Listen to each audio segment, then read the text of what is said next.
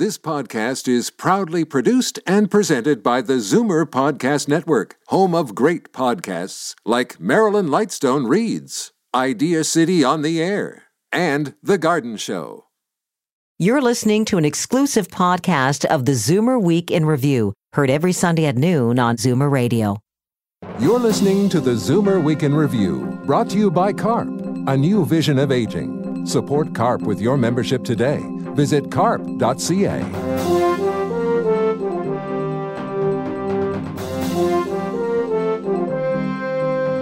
Good afternoon. Welcome to the Zoomer Week in Review. All things Zoomer worldwide. I'm Dave Woodard in for Libby Znaimer this week. It's been a banner year for CARP and for the organization's COO and VP of Advocacy, Wanda Morris. We'll ask her about her first year on the job. And in the world of music, we've lost a lot of legendary Zoomers in 2016. Toronto Sun music columnist Jane Stevenson will join us to talk about it. But first, here are your Zoomer headlines from around the world. A Toronto landmark has now closed its doors for good. Honest Ed's, with the huge marquee sign affixed at Bathurst and Bloor, closed for the final time December 30th. The hand-painted signs that once littered the store have been sold off, the building to be redeveloped in the coming years. But as a piece of Toronto's history, it won't be forgotten. A permanent exhibition at Bathurst Subway will open soon, paying homage to the cultural landmark. The 10-year tenure of UN Secretary General Ban Ki-moon ended New Year's Eve after one last duty. He pushed the Waterford Crystal button at New York's Times Square to officially welcome in 2017. He's credited with putting climate change and women's rights at the forefront at the United Nations, while still leaving many files like peace in Syria and Israel on the table, unfinished. The 72-year-old Ban was replaced by Antonio Guterres of Portugal. British author Richard Adams, who created the classic children's novel Watership Down, has died at the age of 96. His family says Adams passed away peacefully Christmas Eve. The Second World War veteran conjured up Watership Down while telling his two daughters bedtime stories. The book was published in 1972 and has sold tens of millions of copies. He's a big fan of Taylor Swift, so big in fact that Cyrus Porter's traveled across the U.S. to see her perform on several occasions. Did I mention that Porter's 96 years old?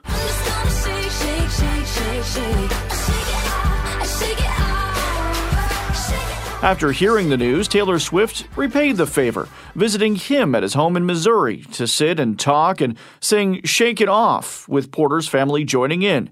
Porter said besides the memories of the visit, he also has something else to remember Swift by, a little lipstick on his cheek. I'm Dave Woodard, and those are your Zoomer headlines from around the world. 2016 began with a new Chief Operating Officer and VP of Advocacy at CARP. Wanda Morris left her post as the CEO of Dying with Dignity Canada to join Canada's largest Zoomer advocacy program. And it's been a busy year. Congrats on your first year at CARP. What's it been like? Well, it's been amazing, actually. As you know, I joined from Dying with Dignity, which was a really incredible role. But after 6 years there, I really wanted the chance to help people live with dignity. And I think CARP is all about that. And you know, there are thousands of Canadians who are already CARP members. But for those who still don't know what CARP is, can you give us a reminder? Absolutely. So we are the largest organization that advocates for Canadians as we age. We advocate for better health care, improved financial security, and we fight ageism as it appears in its many forms. 2016 was a great year for CARP, so many great campaigns. Let's start with the Feet to the Fire campaign. What was that all about? So the federal government, well, when they were campaigning, Trudeau actually came to our headquarters here at the Zoomerplex and made a number of promises. And so one of the first things we did at CARP was say, let's hold the government's feet to the fire and make sure that those promises are delivered on. And in fact, we really saw that happen. So the age of qualification for OAS was rolled back to 65. $1,000 more per year for the most poorest of our single seniors. And we also had a pledge of $3 billion for home care. So we're pretty excited about those things. And I shouldn't actually forget the CPP commitment as well. So, a lot of things that have either come to place or are in the works.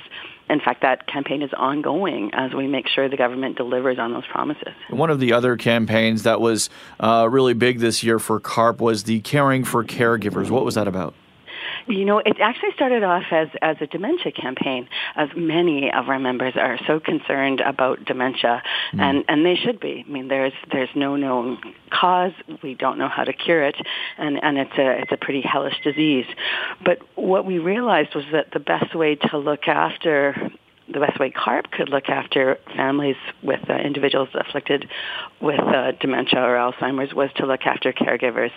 There's huge issues unfortunately, with how we look after caregivers now. There is about $25 billion annually that the government saves by the use of informal or unpaid caregivers, and it's taking a huge toll on those caregivers, not just caregivers of dementia patients, but caregivers across the country. So we started advocating for a number of things. Changes to employment insurance so that individuals could have more flexibility taking time off to care for a loved one. A caregiver allowance. Right now in Nova Scotia, there is a means-tested caregiver allowance.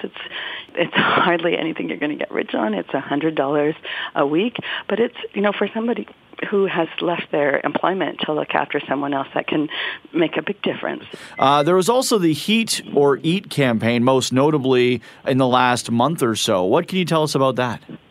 Well, we started to hear horrific stories about people that have been, particularly in rural areas, impacted by tremendous increases in hydro rates.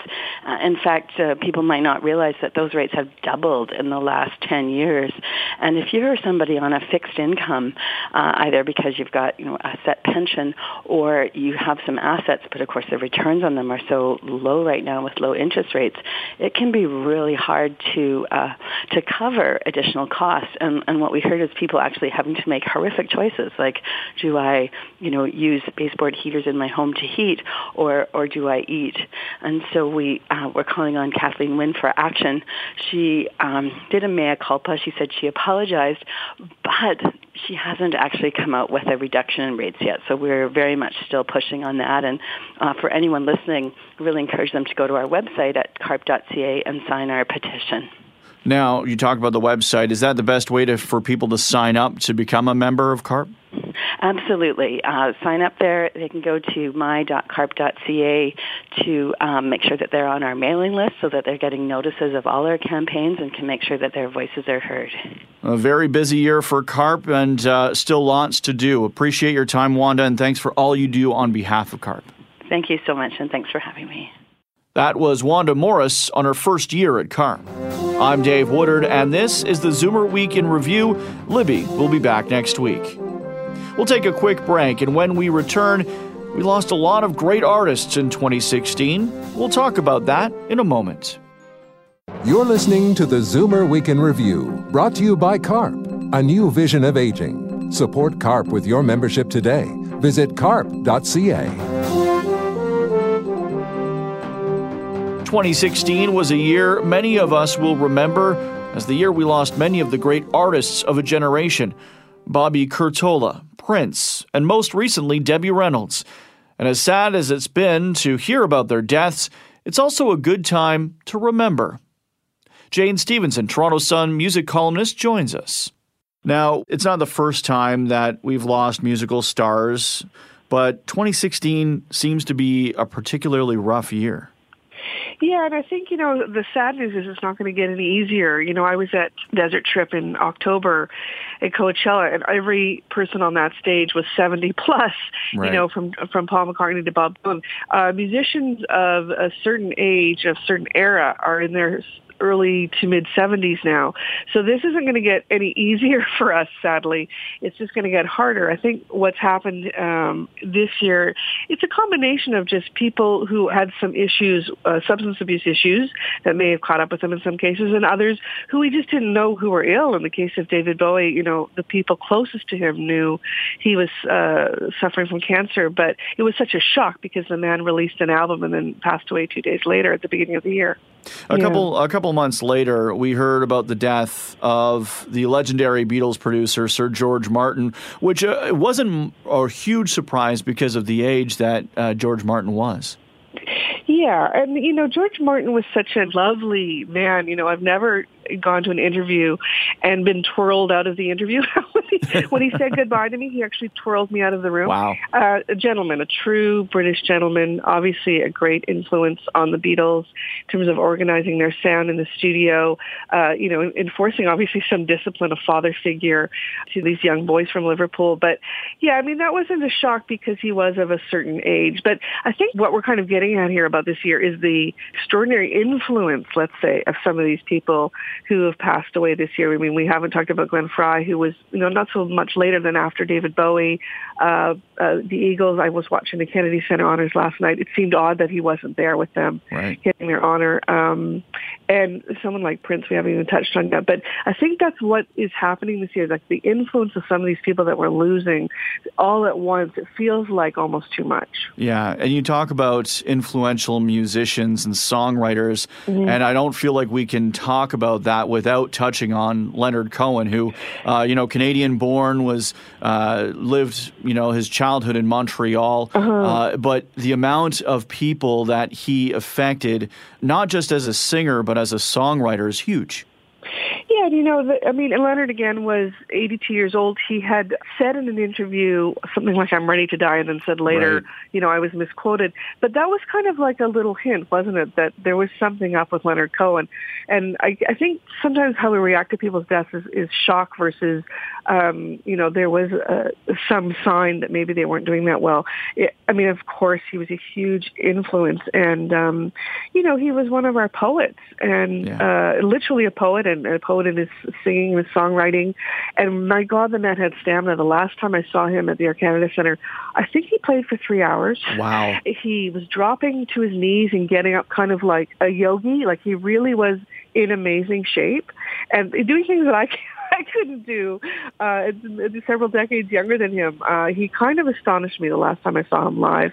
But yeah, again, there's somebody like our Bob Dylan, you don't have to couch it in those terms. He was Leonard Cohen. He was who he was, and he had this great impact on the country and the world, frankly. Another big shock, talking about the last few days, George Michael passing away at the age of 53. Yeah, no, again, George Michael, yes, completely in shock. He's 53 years old, but definitely a reclusive character in the world of music. I'm pretty sure I have never seen George Michael live, right, and I know I've never interviewed him. He had a famous battle with his record company, so he kind of removed himself from the industry, let's say. He was still touring overseas, and people were seeing him, but not that recently and not that regularly. So he was definitely somebody who removed himself from the industry. Maybe it wasn't good for him. He talked very openly about some of the battles he had. And, some of the reports are coming out today that he may have battled heroin. That's news to me. I'd never heard that before. His boyfriend discovered him alone at home at Christmas. It's kind of a sad ending for such a influential and beloved artist. People really love George Michael. And the saddest thing to me about that story is that I'm not sure he knew that. And when I'm seeing some of the reactions from some of the other musicians who obviously he influenced, I'm almost surprised at some of the people I'm hearing from commenting on his death. But what a beautiful voice, what a beautiful songwriter, and apparently a lovely soul. That was Jane Stevenson, music columnist for the Toronto Sun and 24 Hours Toronto. I'm Dave Woodard, and this is the Zoomer Week in Review. When we return, we'll hear about one of the artists who did pass away this year, the most recent, Debbie Reynolds, in a moment. You're listening to the Zoomer Week in Review, brought to you by CARP, a new vision of aging. Support CARP with your membership today. Visit carp.ca. Welcome back to the Zoomer Week in Review, all things Zoomer worldwide. I'm Dave Woodard, in for Libby Znaimer this week. It's time for your International Arts Date Book, tips for those of you who are jetting around the world. Here's Jane Brown. At the Abbey Theatre in Dublin, the stage version of Tolstoy's 1877 Anna Karenina is playing to packed houses. It's the tale of Anna's scandalous extramarital affair playing through January 28th. In New York City, Cate Blanchett is making her Broadway debut in Chekhov's The Present. Blanchett and fellow Aussie Richard Roxburgh star in a story of love that doesn't end well. It's in previews at the Ethel Barrymore Theatre. In Frankfurt, some 100 precious objects from more than 40 collections have been brought together to shed light on the Christmas story through sculpture, painting, printmaking, and other media. It's on until January 29th. And January 1st, the Vienna Philharmonic will celebrate its 175th anniversary with the annual New Year's Day concert in the Golden Hall at the Musikverein. The Vienna concert will also be broadcast to 92 countries across 5 continents. I'm Jane Brown, and that's the International Arts Date Book. As we discussed a few moments ago, 2016 was the year that many of our childhood music idols passed away. This week, just one day after her daughter, Carrie Fisher, died from complications of a heart issue, Debbie Reynolds passed away of a stroke at the age of 84. She was reportedly making funeral arrangements with her son when she started having troubles breathing and was rushed to a Los Angeles hospital where she died. In life, Reynolds was a star of stage and screen, nominated for Best Actress in the 1965 Oscars for her role in The Unsinkable Molly Brown, and nominated for Best Actress in a Musical at the Tonys in 1973 for her role in Irene. She was honored in 2015 with the Jean Hersholt Humanitarian Award from the American Academy of Motion Picture Arts and Sciences. She also hit #1 on the Billboard charts in 1957 with her song, Tammy, which is the song we'll play right now.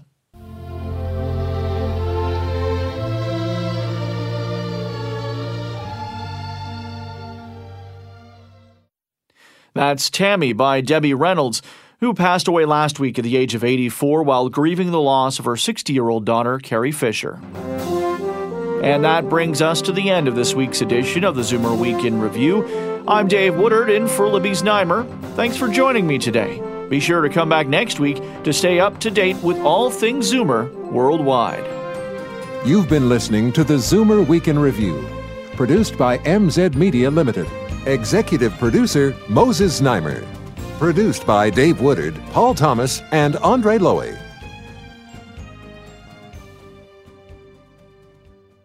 This has been an exclusive podcast of the Zoomer Week in Review, heard every Sunday at noon on Zoomer Radio. This podcast is proudly produced and presented by the Zoomer Podcast Network, home of great podcasts like Marilyn Lightstone Reads, Idea City on the Air, and The Garden Show.